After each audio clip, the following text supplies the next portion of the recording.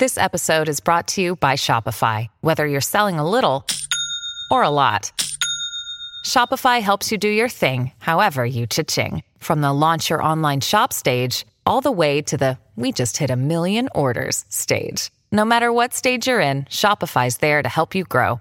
Sign up for a $1 per month trial period at shopify.com/special offer, all lowercase. That's shopify.com/special offer. At Evernorth Health Services, we believe costs shouldn't get in the way of life-changing care, and we're doing everything in our power to make it possible. Behavioral health solutions that also keep your projections at their best? It's possible. Pharmacy benefits that benefit your bottom line? It's possible. Complex specialty care that cares about your ROI? It's possible. Because we're already doing it. All while saving businesses billions. That's Wonder made possible. Learn more at evernorth.com/wonder. This episode is brought to you by La Quinta by Wyndham. Your work can take you all over the place, like Texas. You've never been, but it's going to be great because you're staying at La Quinta by Wyndham. Their free Bright Side breakfast will give you energy for the day ahead. And after, you can unwind using their free high-speed Wi-Fi. Tonight, La Quinta. Tomorrow, you shine. Book your stay today at lq.com. Welcome to the New Books Network. Hello, and welcome to New Books in Anthropology. I'm your host, Aliza Arıcan. My guest today is Naveeda Khan, Associate Professor of Anthropology at Johns Hopkins University. We'll be talking about her book, In Quest of a Shared Planet, Negotiating Climate from the Global South, published recently by Fordham University Press. So thank you very much, Naveeda, for joining us today. Thank you, Alize, for inviting me. I'm very excited about the conversation. Me too. So let's start by getting to know you and your background as an anthropologist. How did anthropology bring you to writing a book about climate negotiations and the Conference of Parties?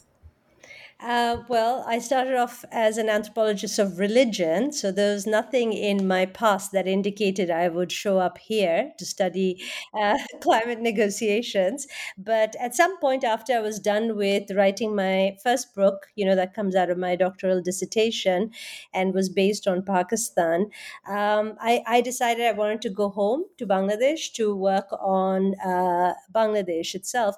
And all the issues that I was working on in Pakistan were just not transportable to Bangladesh. Bangladesh people were not keen to talk about Islam and mosques and what it is to be religious, etc. Not to say that they aren't committed to those issues, but it wasn't quite in the public sphere like it was in Pakistan.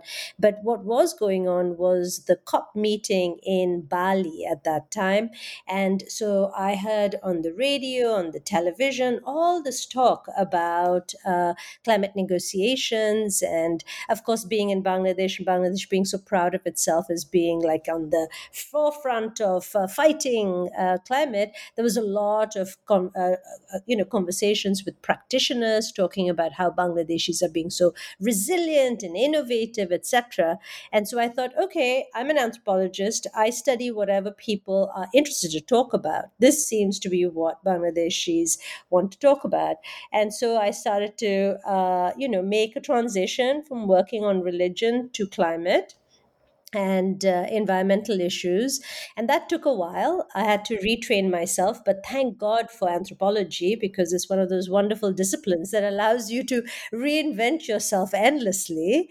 And so I learned up what I could, and I started to do field work in Bangladesh in one of these sites that were considered to be extremely vulnerable to climate change. But I was also fascinated by the poetry of the place, because it's islands in the middle of a very large river system, and the islands break and they reform, and people live on them, and then they go live on other islands and then come back to the original islands. And so I thought, wow, this is an amazing anthropological inquiry, which is to ask, how do people live on moving land? Everything of ours is so connected to a kind of stability premised on land being stable. And here were people who were trying to have land tenure and kinship relations, etc. but with moving land. So once I got working on that, the climate stuff went a little bit into the background. But then out of the blue, there was this like flyer in my field site about a man, a Bangladeshi man, a local man who had gone to Durban, South Africa, to the negotiations, and he wanted to talk about it. It was so bizarre, like out of context in the everyday life of people there. I thought this is interesting. Like how was this scale, traversed, this difference of scale from, a little island in Bangladesh all the way to Durban, South Africa, for people who at most go to the capital and back, capital of Bangladesh and back.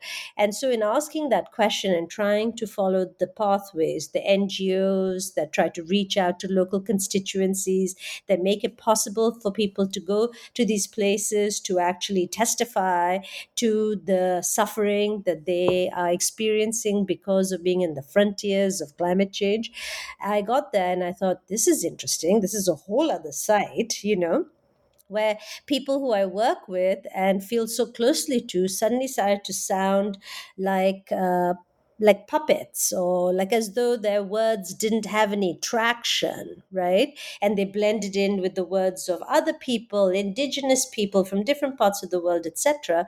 I mean, it was like this huge echo chamber of people talking, and it wasn't clear to me what was going on and who was listening.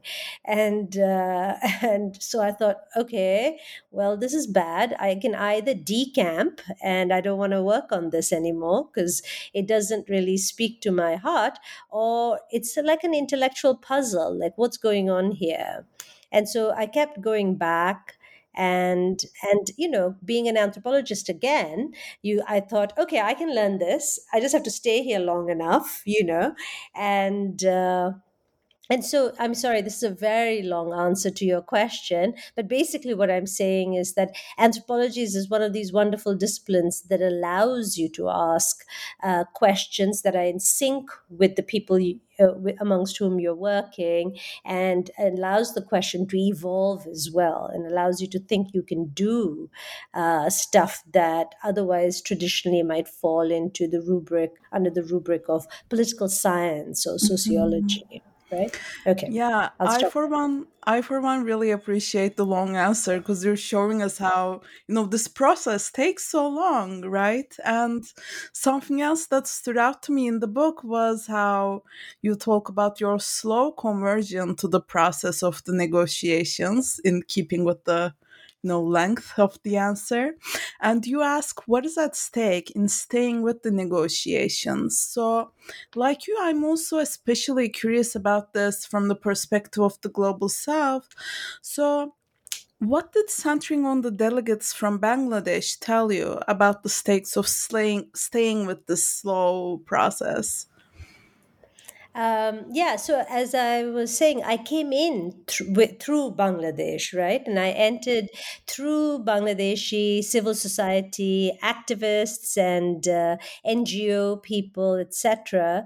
And at least from their perspective, it was a little frustrating at first because, as I said, there are platforms for them to speak, but it's not clear who's listening, right?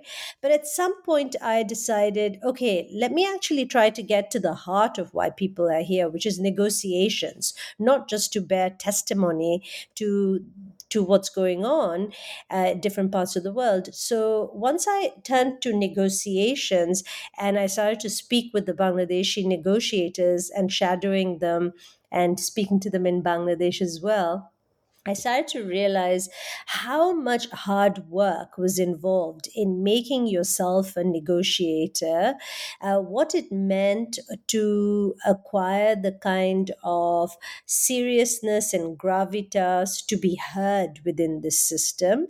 And within this process, just because you were from this poor country that didn't really have much clout, say, within the economic arenas or political arenas, didn't matter. The fact that, and also the fact that you came from a poor country that was experiencing climate change, was not what was the most significant thing. What was significant is that you really were, you had institutional memory, and you could pass on experiences. You could teach other junior negotiators from other parts of the world, and that you were growing this kind of network of global south negotiators to be a formidable group within this process, right?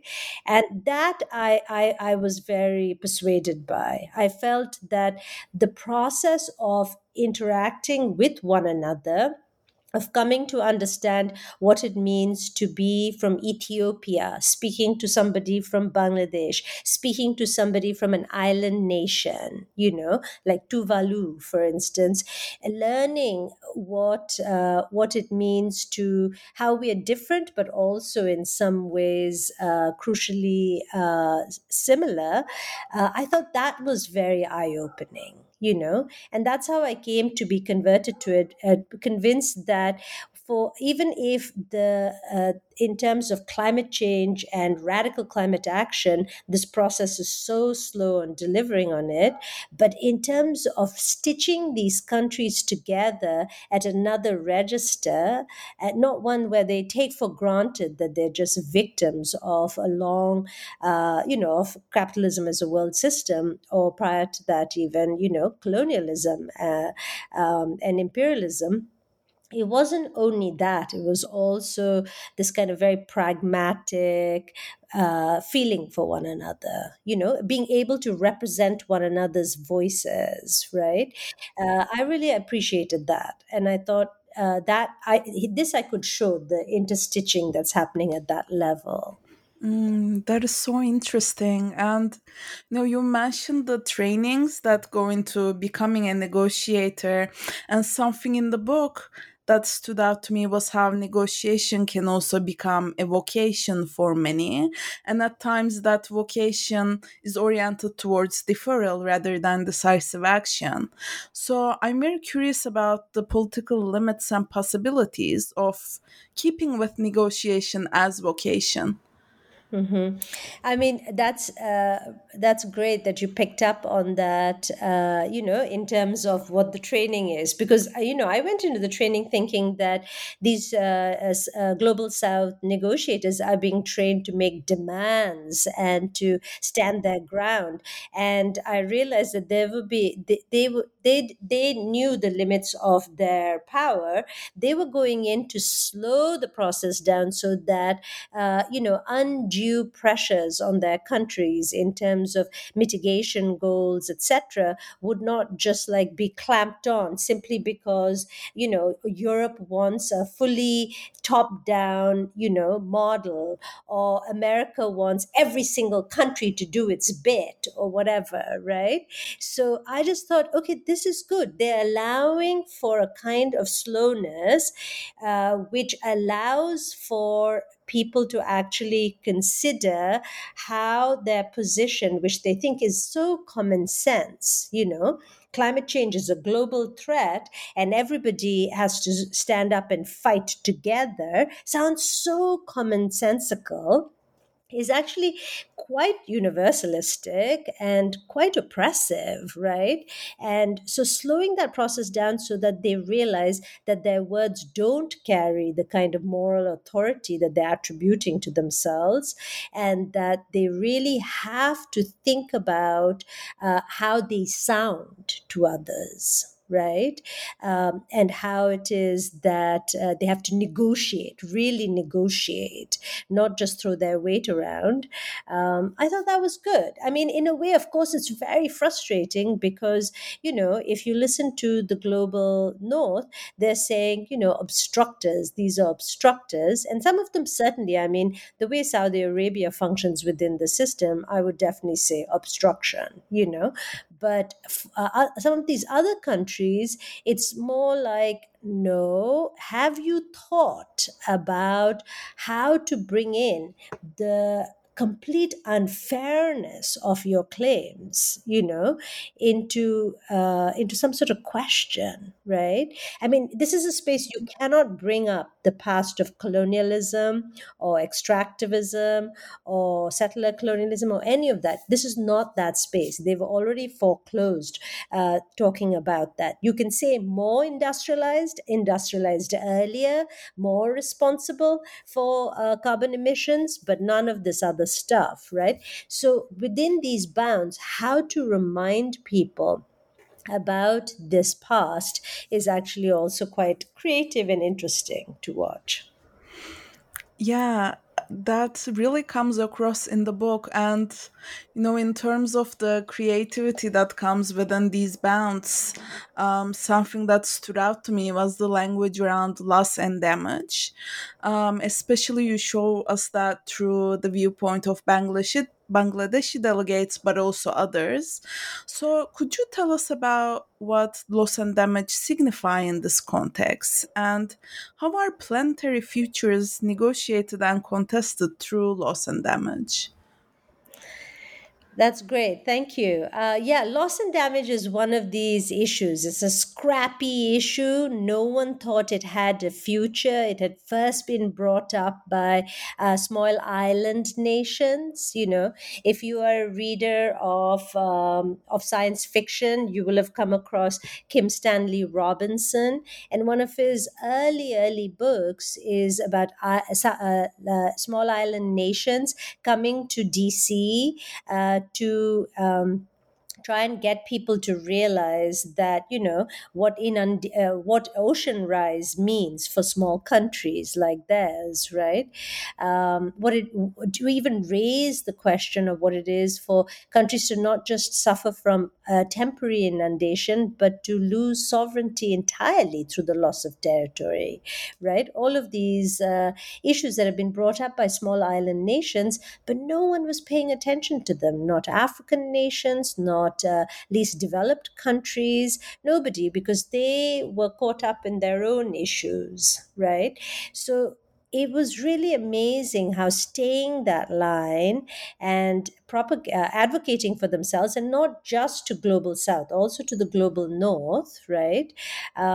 Small island nations managed to make this a global issue, right? They managed to create enough solidarity with least developed countries and with African nations to be able to have it be put on the agenda over and over again. And if something shows up in the agenda, it has to be discussed. And if it's discussed enough, it has to go somewhere. And, talk shops, all these ways to not do anything serious about it just went on until finally it was a pillar in the Paris Agreement. And then it got a mechanism, and a mechanism means that it has to have funding.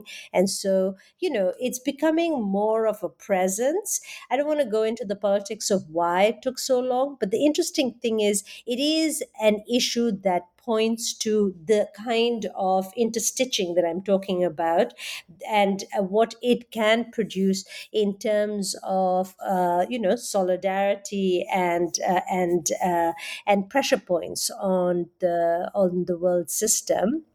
That being said, loss and damage is really has to be ultimately a national issue, because for loss and damage to have teeth, it has to be litigation that shows that there's loss and damage. Like what's happening within the system, the money that even the mechanism is going to get is all going to go towards small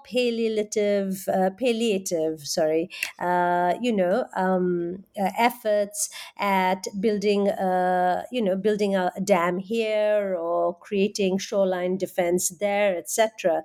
But the real changes at the level of state behavior has to come through national litigation. So the loss and damage here is really a signal to all the countries, and not just countries, all the what they call subnationals, children, youth, municipalities, etc., to not just do their bits, but to actually fight to make sure that there's change within their countries. So in terms of planetary futures, I mean, I'm thinking that we have to now shift away from the negotiations, because the negotiations are really about creating the metrics now and making sure that everybody is meeting those metrics. And we have to move towards litigation. And that's really where all the activity is going to be in the next, I think, decades to come. Wow, that is really fascinating. And in terms of the interstitching that you're after, um, I want to talk a little bit about my personally favorite chapter that I think really reflects that. And since I'm the host, I get to be a bit Absolutely. selfish about it. So, my favorite chapter was the one centering on in between figures in climate negotiations. So, you follow five people and you take us through a multitude of political leanings that rub up against each other and maybe interstitch with each other in the conference of parties. So, we see a range from a politics of optimism to activist politics resisting co optation, or from quiet diplomacy to neoliberal approaches to South South relations. So, how did this careful attention to the in between enrich your understanding of the political work being done within the process? Great question. The process sets itself up to make a very clear distinction between the technical and the political. So the first week is considered the COPs are 2 week long meetings. So the first part of the conference is considered technical, and that's where all the official delegates from various ministries of environment, climate change, forests, and natural resources come. By the way, interestingly, Saudi Arabia doesn't send any ministerial level people. It sends CEOs from its oil company as its official delegates, to give you a sense of how they see their interests within this process, right? And US has got a huge delegation, and they cover the range from like people who are interested in private, using this as an opportunity to cut private deals, etc., to the absolutely public-minded lawyer, activist lawyer types, right? So that there's also interesting heterogeneity there. But in terms of the political is when heads of states show up, right? And either they show up even before the meetings start, or they show up in the second week. But politics is considered to be the realm of ministers and secretaries and so on. And part of the reason there is that in that second part, it's considered that we are no longer in negotiation over the text. We are now in the realm of applying pressures behind the scene to get agreement to various decisions, right? So, for example, in Paris in 2015, Obama was calling up China's premier, to say, "Oh, we've got to do something," and that's what's considered the political, right? And there's a very definitive resistance to considering the technical as political, because they don't want to people who are involved in the process, they don't want to make it politicized. They feel that if they can keep the language of technicalness going, then they're able to make the whole thing seem like it's just a matter of a technicality. We're caught up on a technicality. We're thinking of different modalities to get around this technical problem, and in that way, it's more of this politics of deferral, as I was telling you, right? And so obviously, any anthropologist going in will say, no, everything is political. The whole thing, the first part is also political, as political, if not more so, where there's real work being done while trying to deflect attention away from it is the political. Anytime you have a space for equivocation or some sort of disagreement is a site of the political. So that's why it seemed to me very easy to just think of the whole thing as in the realm of the political. I didn't think I was making any kind of important or radical moves there. It seemed like anthropology just allowed me to assume that and then just treat it like that. But in terms of political, like what kind of politics does this augur for the world? As I said, the litigation is definitely a part of it, but the fact what I saw over the course of observing this process over so many years, and I've continued to do so, is just the huge expansion of youth participation. And this is seen as and youth participating in different ways, like complicit or collaborating with the system, or critical of the system but still within it, or outside the system and booing at it. So that kind of youth engagement is intense and it's the thing that produces a kind of the kind of disruption to the habitual of negotiating in a way. Weirdly, people suffering in the front lines, the people who I followed all the way to the process, couldn't. Like, I don't know what it is. There's a certain fascination with the figure of the youth. And this is not just, youth from the industrialized countries. This is global youth, right? But there's something about youth shaming that seems to carry some efficacy within this system. And I thought that was quite interesting. I mean, I don't myself work on it, but I think it's really worthwhile studying. Yeah, that is quite interesting. And I really appreciated how, in your response, you went through sort of different scales that come up within the process. And that's also something that you expertly do throughout the book. So, as you start the book, you share with us how conveying the magnitude of the meetings was a challenge for you. But you also challenge yourself, I think, by attending to climate change in a global scale as well. But you're also, honest about being very interested about the individuals that take part in the negotiations. So, can you tell us about how you navigated these multiple scales during your fieldwork and your writing? I mean, I went a little mad because I got there and I started attending, constituency meetings, and the constituency I belonged to was researchers, right? Their constituency is called Ringos, so I started to go to the daily Ringo meetings, and in the Ringo meetings, people stand up to say what they're observing in their corner of the process, right? They're very clear experts who are following one issue or one article or one country or whatever. And then when it would come time to stand up and introduce myself, I would say, and I'm studying the process, and people would start laughing. And they thought I was joking, because no one does this. It's not conceivable. And I won't say that I did it either. I mean, it's truly not conceivable, because climate is different in every single room, and climate is not just different now. There's also discussions going on about the past. There's also discussions going on about what's going to prevail 50 years from now in terms of finance goals, etc. So every single room is like you're dealing with a different space-time configuration in terms of what is climate. So I swear, I used to feel like such an idiot, like saying I'm studying the process, and they'd be like, what? what do you what do you mean? You're studying the process, right? And of course, no one took me seriously. I mean, people would give me time only because the way that the process works, if you show up, people think you're serious, and then they start to take you along or whatever. But it was so patronizing. It was just like, this little thing says that she wants to study the whole process. So I would just go along.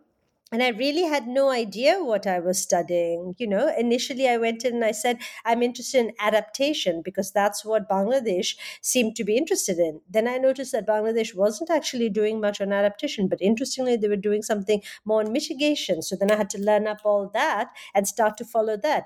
Then loss and damage suddenly came along, and I started to like study up on that and follow that. So the one thing I used as my one sort of like guiding star was whatever the Bangladeshi delegation, widely understood, was looking at. Without that orientation, I think I would have lost it a long time ago. right?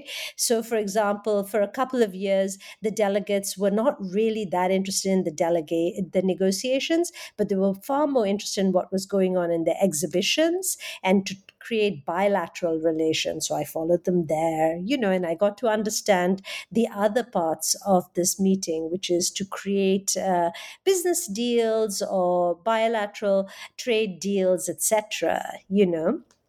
So yeah, so that was basically how I was trying to deal with the scale issue. But also there's a thing that if you go enough and you've forced yourself to stare at the CC cameras, right, that are constantly just like, showing you all the things, and you set yourself a task saying, do I understand 50% of what they're referring to? I haven't been to all of those things, but do I know what it's about? Right? I feel like I have some grasp, but the weird thing is, of course, you come back and you feel like you really nailed the discourse. The discourse is shifted within a year, right? So you were hearing net zero 1 year. The next time you come back and the activists have found a way to push back against that, and they're saying, no, we need absolute zero. So now it's absolute zero, So to stay on top of the discourse was also quite fun and challenging in its own ways. But yeah. Yeah, that's so interesting. So it was, also like the time passing, I guess, when you do this research was figuring into you're working through the madness.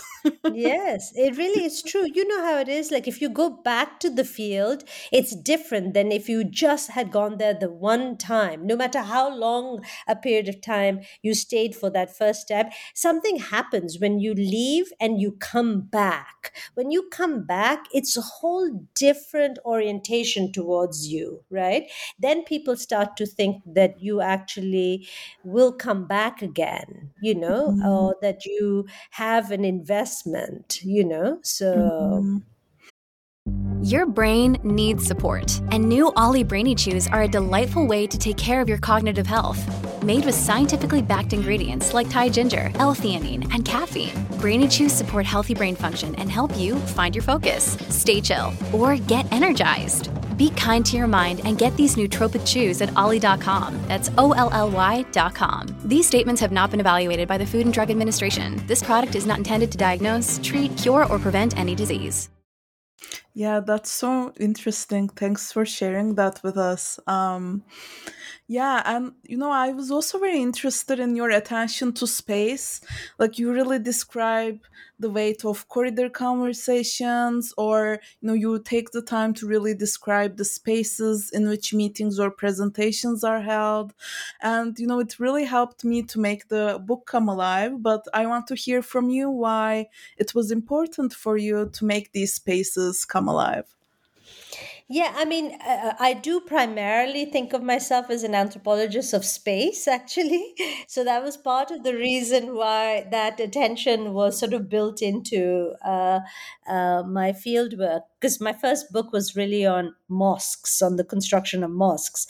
And the second book was about land and its movable quality. So I am very interested in the materiality, the infrastructural, the technical, physical dimensions of things.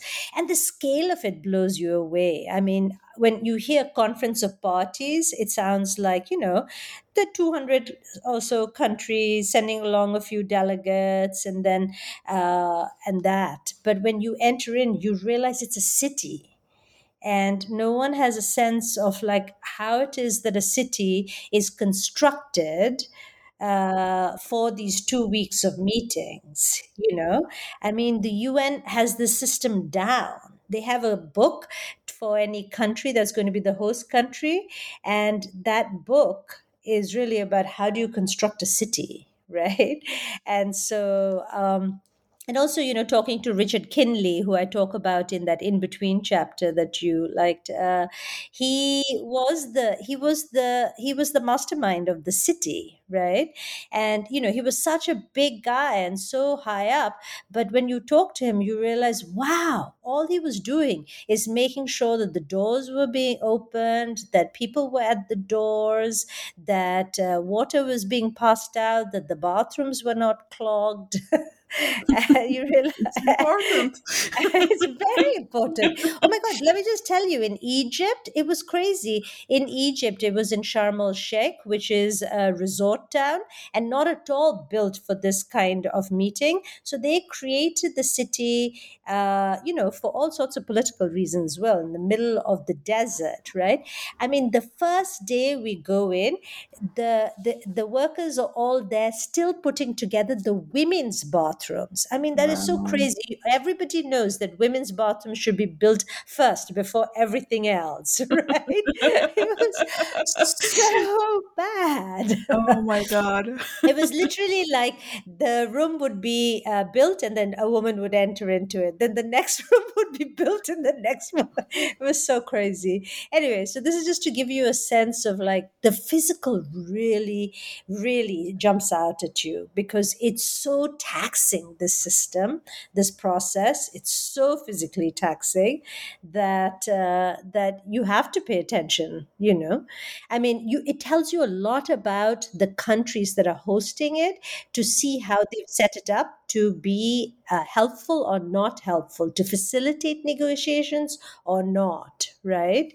Um, I mean, I was stunned by how difficult they made life in Egypt, right? I mean, there wasn't water even to be bought inside the space. It was very physically taxing. And some other countries, for example, set it up such that you could almost never find the negotiating rooms. It was, yeah, so it tells you a lot about the countries, the way that they organize, use the same guidebook, but that they set it up the way they set it up. And it's set up to be, hidden spaces in full view, right? Wow. So, Yeah, that is so fascinating, and I'm so glad we got to hear the women's bathroom story that's not in the book. But it really tells you a lot. Yeah, yeah. I was also curious about what came across to me as a confessional mode you have from time to time in the book. And you mentioned this a little bit, but sometimes you say, you feel like a fraud perhaps or an interloper. Sometimes, especially in interacting with climate activists, you ask what had academics done for their movement, reflecting back on your role there. So yeah, can you tell us more about what moved you towards this confessional mode and how you navigated your positionality within all that? yeah, I thought a lot about it because, when the book got rejected the first time Oh. around,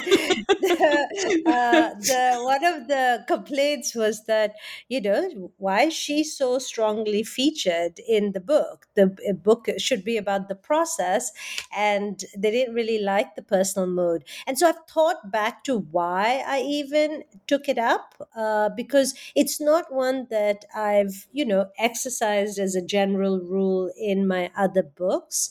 But I think it's because I found the system, the process so bewildering. And I had been reading Goethe, actually, this little essay by Goethe on the self as an instrument, right? And he was talking, because he was advocating a kind of scientific method which was not lab based, which didn't mean tearing things apart or breaking things apart to look at the insides of things, like the Newtonian science that was just starting up in his time.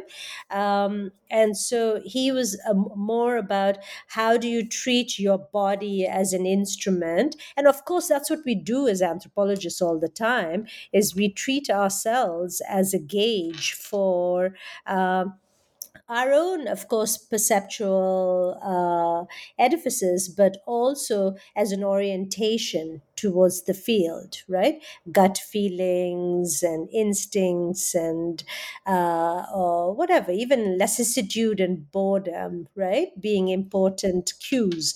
So I thought, okay, maybe I'll start there, And then at some point, I just started noticing that I was just like following Asad, like a fan. So I thought, I should just fess up to it, and try to analyze it for what it is. So, you know. I mean, they're charismatic figures. You end up following charismatic figures, but I just thought I would just make a method out of it, or and I would also be honest why I'm doing that or whatever. I don't know. It's not a mode that I'm generally comfortable with, but I didn't know how else to explain how confusing this was and how it started to sort itself out a little bit to me. And I didn't know if it's because I didn't have the right kind of politics. So if you have the right kind of politics, you go in and you're more able to like identify who falls into what kind of a structural role. I think I think the whole system was opaque to me, and I thought that sort of paying a little bit of attention to how this opacity got sorted or got a little leavened might help with also orienting other people coming into the process. I did originally think I was just writing a guidebook, right? But and so that was part of it, maybe. But after a while, I realized I trained as a scholar. It still ended up just being a regular book. It wasn't quite the guidebook I wanted it to be. It Like a seemed, tourist book. yeah, So it seems like it was tricky to guide. very tricky. Sounds like that would have been a more difficult book to write. Much more difficult, because you would have to appeal to people to a much wider range of expectations and tastes. Yeah. So yeah, initially I did think I was going to, because, I've only ever worked in places where people have not been either English speakers or even literate, like book reading, literate, etc. So this was the first time I was working with people who were probably like so way educated as opposed to, the global standards or whatever. I thought, oh, wouldn't it be nice to write a book purely for them? Right. And I'm not sure because they are so in it that they're not necessarily that interested in having the retrospect. Like they think somebody else will do it, or it's not important or interesting, etc. Right? So ultimately, I had to sort of change my sense of an audience and have it be sort of people who are interested in climate or concerned about global processes or youth activists, one or any kind of activist wanting to get some sense of what's going on here. So yeah, I had to change my sense of who the book is for. Well, I'm so glad that the book turned out the way that it turned out. And it got, churned out this way in the review process. um, but yeah, so as we near the end of our conversation, I want to turn to the book's title, and taking a cue from it, I'd love to hear about how you hope the book contributes to the quest of a shared planet. Oh, that's a good question. First of all, I have to thank my editor at Fordham for suggesting the title to me. He was, just extremely keen for the book to be read widely, and I appreciate that very much, because he put in a lot of effort to making sure that it got a nice cover, and that it had a nice title. And he also helped me very much with the introduction as well, to make sure that it was right away readable. This is Tom Lay at Fordham, and so I have him to thank for that. But he also wanted me to make clear the fact that it was being written from the perspective of the global South, right? And so that's why global South appears so prominently in the title. But in terms of how it actually realizes the promise of the title, the book itself, I just felt that, being in America and the United States and teaching in an institution here, I felt like climate is only ever talked about from the perspective of the US, either in terms of what the US has done to contribute to it, or how it should mitigate, or how it's going to impact people, etc. And that there is a way in which there's a leaching out of complexity of the rest of the world. Like, the rest of the world suffers climate impacts, but can't actually be contributors to climate politics, right? I mean, people testify to their own suffering, but their participation in anything like climate politics is just not interesting to people here. I mean, this I ran into when I was approaching book publishers like Basic and so on, and they have such a strong book list on climate. So I thought this might be of interest, and I had a lovely conversation with an editor there, and she said, it's not from the U.S. perspective, right? And she was quite honest about it. She's like, it would be really hard to sell. And so I thought, okay, if nothing else, what this book, its very simple ambition is to make really real for people how Bangladeshis are political, and within the process effective and meaningful, and not just them, all these other activists and youth, etc., right? And so I think that was it. It was just to redress the sense that the rest of the world hasn't politics or can't contribute to politics, that I wanted to write the book. In terms of a shared planet, I mean, that picture in the front gives you a sense of just how tortured something like a entwining is, right? And that's part of it, is just this recognition that that the claims on resources, the sense of entitlement over resources, and the deprivation it daily delivers to people around the world, right, is really something that I wanted to have people have a sense for. If they got a sense of investment that rest of the world had, thinking, reasoning, fighting people, that there might be less of a sense that all of it belongs to us. I don't know. I No, think that's absolutely.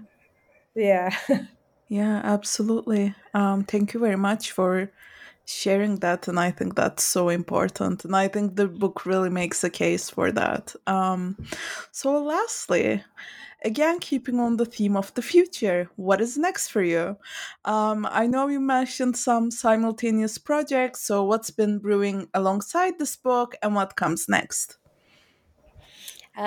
So, this turn to climate, to environment, has been extremely, extremely productive for me, in the sense that it really sparked a lot of thoughts and ideas, etc. So, this book is actually part of a trilogy. I know it sounds so ridiculous. Like, who wants to read three of my books? But anyway, it's really I do. mostly for my own entertainment. So the first book, as I said, is based on the field work that I did in Bangladesh on those islands. And it asks the question of, how do we as anthropologists give an account of nature, right? Because anthropology for so long has been so worried about environmental determinism and racism, etc. This has really been a difficult question. And of course, there are lots of creative approaches to it now. And, I was joining my voices with people like Beth Povinelli and so on in saying there is a way in which one can think about nature within the social, not just as the outside of the social. That book is out, and it came out through Duke University Press, and it's called River Life and the Upspring of Nature. A completely poetic and non-prosaic title, unlike this one, and then this one, and then the third one that I'm trying to finish right now really tries to think about bring down climate change to the scale of the everyday, and to ask, uh, how is household or householding becoming difficult, right? And what does that difficulty mean in terms of social relations, in terms of politics? Really focused very closely on a set of households that I followed, again, in the same field site in Bangladesh. And then for my next project, and this is like a 15-year project, right? Like I have to start training for it now, and I might be ready to do this field work in 5 years and, have the book out, and maybe if I'm alive, 15 years or whatever. So I really, when I went to Egypt to Sharm el Sheikh, I went also to Jordan to see Petra. And when I was in Petra, what I realized was that it brought together all these interests I had over the course of my academic life. Like it was a site of a pre-Islamic civilization. And, I used to work on Islam. And so I'm very interested in the relationship to, infidels or at the outside of Islam, right? So I got interested in that. And then also Petra was so interestingly connected to the ancient world, etc. That's also really, really interesting to me. The fact is, then the civilization went into deep decline and stayed sort of like unused for centuries, and was used for transhumance by Bedouins. And so I'm very interested in how, after it was excavated and became a tourist site as it is now, Bedouins continue to live in it. I was stuck there till very late at night because I had a very over enthusiastic guide, and I saw just how many people live in there, right? Which was very interesting to me. And then I'm also really interested in the fact of the excavation that has continued, even though as you excavate, the site becomes open to climactic destruction. Right? What does it mean to excavate, to recover a kind of history, to redress the place of pre-Islamic Arabs within the world, but at the same time, also hasten the destruction of these sites, right? So that's where the sort of like loss and damage part of things come in. So as you see, it brings together all these things, and I haven't quite figured out what I'm going to do with it. But I'd like to, I'm starting to study all the languages I need to go do fieldwork there one day. Well, Anyway. these are all so interesting. I'm really looking forward to the completion of the trilogy, if a book can ever be complete, and Yeah. to this book in 15 years. I hope 15. 15 is being, ambitious. With a But I conservative just figured, estimate. yeah, because I figure after I've brought out 3 books, who wants a book from me? So I have time, I'll have bought myself some time. So, Well, we'll be looking forward to that book, oh, and that's very sweet. hopefully Thank you. we'll have you back. But for now, thank you very much, Naveeda, for joining us and for your insights. Thank you very much for the invitation. I very much enjoyed this opportunity to talk about the book. The pleasure is all mine. I'm your host, Aliza Arıcan. This discussion of In Quest of a Shared Planet, Negotiating Climate from the Global South, published by Fordham University Press in 2023, is brought to you by the New Books Network. Thank you for listening.